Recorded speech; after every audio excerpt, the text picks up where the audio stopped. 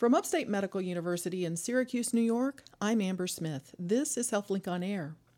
If you or someone you care about engages in destructive behaviors, you'll want to hear what psychologist Will Sullivan from Upstate's Center for Behavior, Development, and Genetics has to say. He's with me in the HealthLink on Air studio. Welcome, Dr. Sullivan. Thanks for having me, Amber.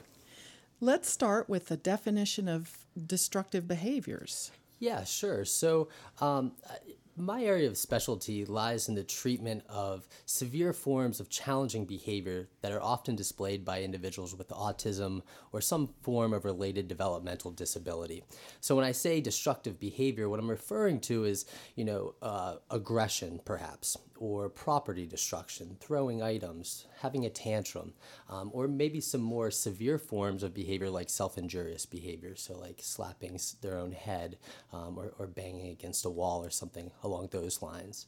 So are these behaviors that stem from or have like a developmental disability root, or might they be things that are, more situational? Well, from my perspective, I like to think of these behaviors as not necessarily a representation of the child's personality. So I don't see that if a child comes to see me and they're engaging in destructive behavior, I don't come at it from the perspective that this is a bad kid, or they're mean, or they're trying to be vindictive or hurtful in some way. Rather, I view those behaviors as learned behaviors.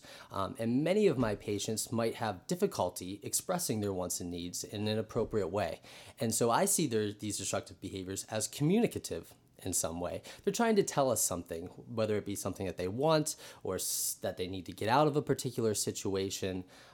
And that's kind of how I view those So you have the role of trying to interpret what they need. Exactly. Based on. Exactly. Interesting. So is there a genetic cause to some of the destructive behaviors you see? Perhaps there might be some genetic correlates that might make a child more or less likely to engage in those behaviors. But from my perspective, the reason that those behaviors continue to occur is not simply because of some internal reason, but because the behavior works for them in some way, right? So if a child starts to have a tantrum or engage in some aggressive behavior, there's likely a reason behind that. And as parents, caregivers, teachers, if we see a child that's upset, we want to try to make that behavior stop. We want to try to help them. But to do so, that might be maybe a caregiver tries to give them a calming toy. Or maybe a caregiver goes up and starts to try to talk to them, or might reprimand them and say, no, it's not nice to hit other people. Or it says, well, I can see you're upset. Let's take a little break right now and we'll go for a walk. All very reasonable things to do in the moment. And oftentimes it works in the moment. The issue lies is that the child may learn, well, if I want to get my calming toy, or if I want to get some attention from somebody, or if this situation is just too overwhelming and I need to get out of here, they might use those behaviors to get those needs met, which then leads to an increased chance of those behaviors occurring again in the future under similar situations. So as you mentioned before, like, are these things situation specific? And I would say yes, most of the time that they are. Some of what you describe seems to me typical for any toddler, right? Yes, absolutely. However, as a toddler might engage in some of those behaviors, over time, they start to develop more functional or appropriate communication skills. Whereas some of my patients, they might just not develop in that same manner. Not to say that it's better or worse in one way or the other, just different. Different. And if those behaviors continue to produce desirable outcomes for the individual, well, then they're going to continue to engage in them. Oftentimes, these behaviors, we talk about them as being problem behaviors or maladaptive behaviors. Well, it's problematic and maladaptive for us, but let's put ourselves in the child's shoes. They have figured out how to get their needs met very efficiently and in an effective way, right? So if I want to get out of this situation and I lash out and start to throw a tantrum and that works for me, well, then they're adapting to their environment to get their needs met. Part of my job is to help figure out, well, what is that underlying reason why they're engaging in those behaviors? And how can I teach them a better way to communicate those same wants and needs? Because those needs are still going to be there. We just need to teach them a different way to communicate, to express that in a more appropriate way. And just telling them, we don't want you to behave that way, that's not enough, right? I mean, not typically that doesn't go. Doesn't work for them in the same way that it might work for other typically developing individuals.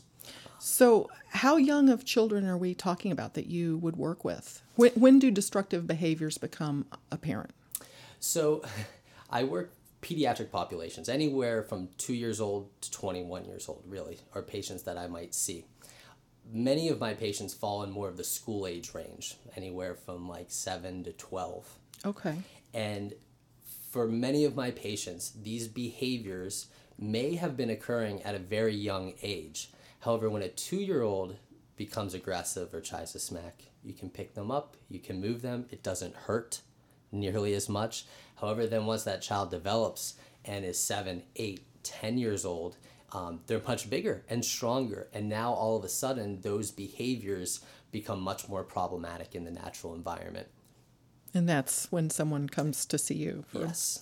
Now, it makes me wonder how parents, do you see that parents blame themselves in some cases for the way the child is behaving? Unfortunately, yeah, certainly. Really? I think that they start to take some of the blame. I want to be very clear. I don't think it's at all their fault.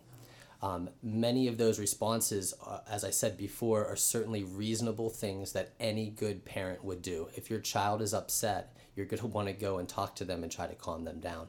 You're going to try to meet their needs as quickly as you possibly can. And in many instances, typical parent behavior works to suppress these sorts of destructive behaviors in many kids. But sometimes those responses, they have different effects for my population.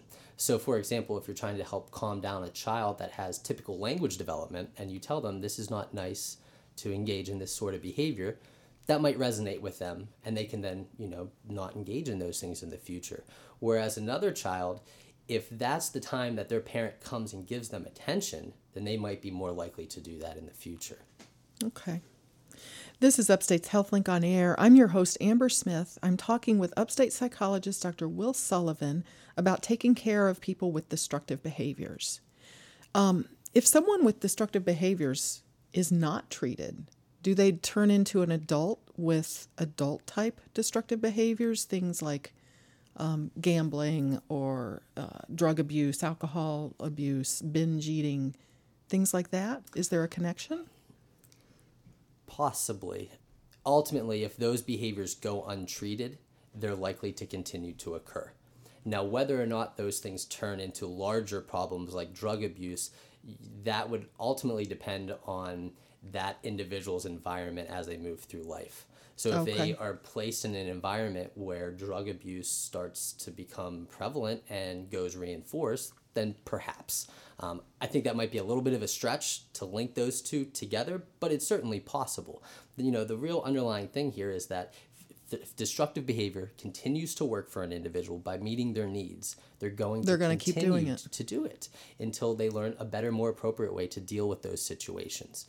So I guess what I'm getting at is there an importance to the earlier you can take care of this, maybe the more benefit to be reaped over time. Certainly. The longer that a destructive behavior continues to contact those sources of reinforcement, the more difficult it might be to change in the future. If we got kids very, very young and start to intervene as early as possible, then we can really alter that developmental trajectory to put them on a path to engage in more appropriate behaviors, equip them with appropriate communication skills rather than engaging in destructive behavior. The longer that goes untreated, the more likely they are to persist in those behaviors. Okay. Do you see this equally in male as in female? I think in our patient population, oftentimes there's probably a larger proportion of males that we see. Now, whether or not that's a function of destructive behavior or the underlying developmental disability. So, for example, autism is much more prevalent in boys. In boys, right. Okay. So things that are kind of attached to that that would make sense. Now, talking about older adolescents, are they able to recognize destructive behaviors in themselves? Do they see that they have a problem when they are asked to come and see you, or do they recognize it Are they self-aware?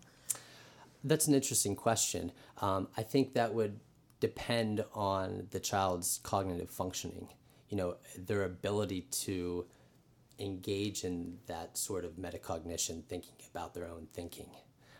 And so the extent to which someone has those capabilities, I would imagine that most of them that I've worked with are certainly aware.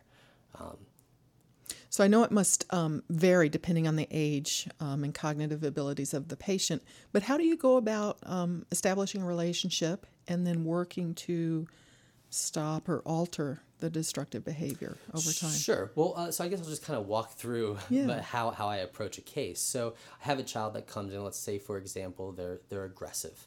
I might start to try to tease apart what situations are likely to evoke those sorts of aggressive behaviors.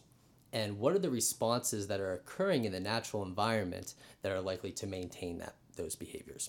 So what I'll do is set up different situations.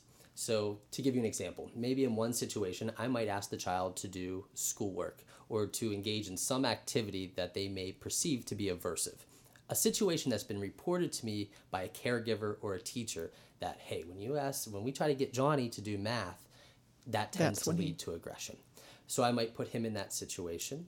If he engages in aggressive behavior, I would respond just how caregivers or teachers would in the natural environment. So if they say, he becomes upset, so I might back off a little bit and say, when you're ready, we'll begin again. I would replicate that same situation. Now, if I see problem behavior and destructive behavior continue to increase, I would compare that with a control condition, simply not asking them to do schoolwork. And so when you see differential levels of behavior under a certain circumstance and then are able to quickly shut it off by removing that situation, then that's telling me something. Maybe this child's engaging in destructive behavior to get out of schoolwork. That's just one example. I might test the possibility that they're using that to get attention or to get some sort of tangible item. And I would do that in a bit of an experimental design to demonstrate that, yes, this is why this child is engaging in this behavior.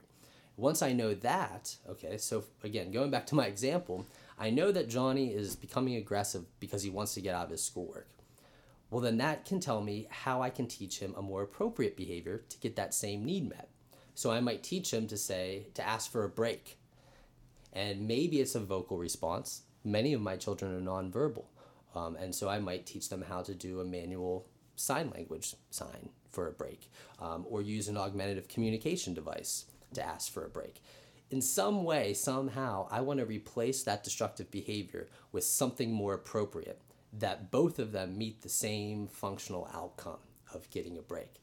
Then once the child's equipped with a new skill to get that same consequence met, then I can help teach them to tolerate times when they can't have what they want right now.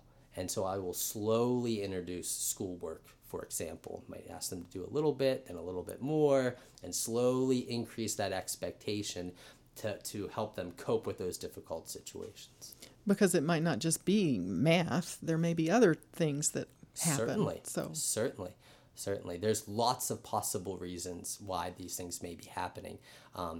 But my approach is trying to get to that underlying reason why it's happening.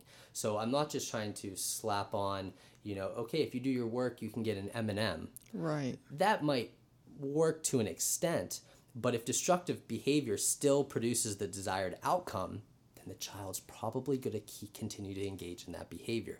Until I can teach them a different way to get that need met. So you want to come up with lasting solutions that can continue. Absolutely. Now, this doesn't sound like it's a quick fix. It's not a one-visit fix, right? By no means. Okay. By no means. It's learning. It's learning. This is not a magic bullet. This is not a pill that's going to make the behavior go away. I can't reach inside a kid, wiggle some things around, and then they don't engage in aggression anymore. That's just not how this works, because just as quickly as they learn to engage in destructive behavior, they can learn to engage in a more appropriate behavior. And we need to shift the focus on how can we equip them with the appropriate skills to get these needs met so they don't need to use destructive behavior. Are medications ever part of this? Yes, but that's not my area of expertise. As a psychologist, you don't prescribe. No, I do not. But do you work with children who have a prescriber who is... Yes. Okay. Are the parents part of this? Are they in the Absolutely. sessions with you? And So typically when I would have a patient come in, I want to first try to figure out why that behavior is happening. Then I want to try to develop an individualized treatment for that child. And during that process, I don't want to expose parents to those situations where destructive behavior may continue to occur. That could be dangerous. There's lots of possible negative things that could happen. So I want to figure out what works best for that child. Then once I feel confident, like, yes, okay, here we go. I got a treatment package that I know works well for the kid. Then I have to then train the caregiver, the teacher, Joe off the street, whoever might be working with that individual. Then I need to train them on how to implement those procedures. Ultimately, even if I develop a good treatment in clinic, until those treatments are actually implemented out there in the real world, that's when you're going to see change in the child's behavior that's meaningful. oh, well, that's interesting. That's good to know. Well, thank you so much. My guest has been Upstate psychologist Dr. Will Sullivan. I'm Amber Smith for Upstate's podcast and talk show, HealthLink on Air.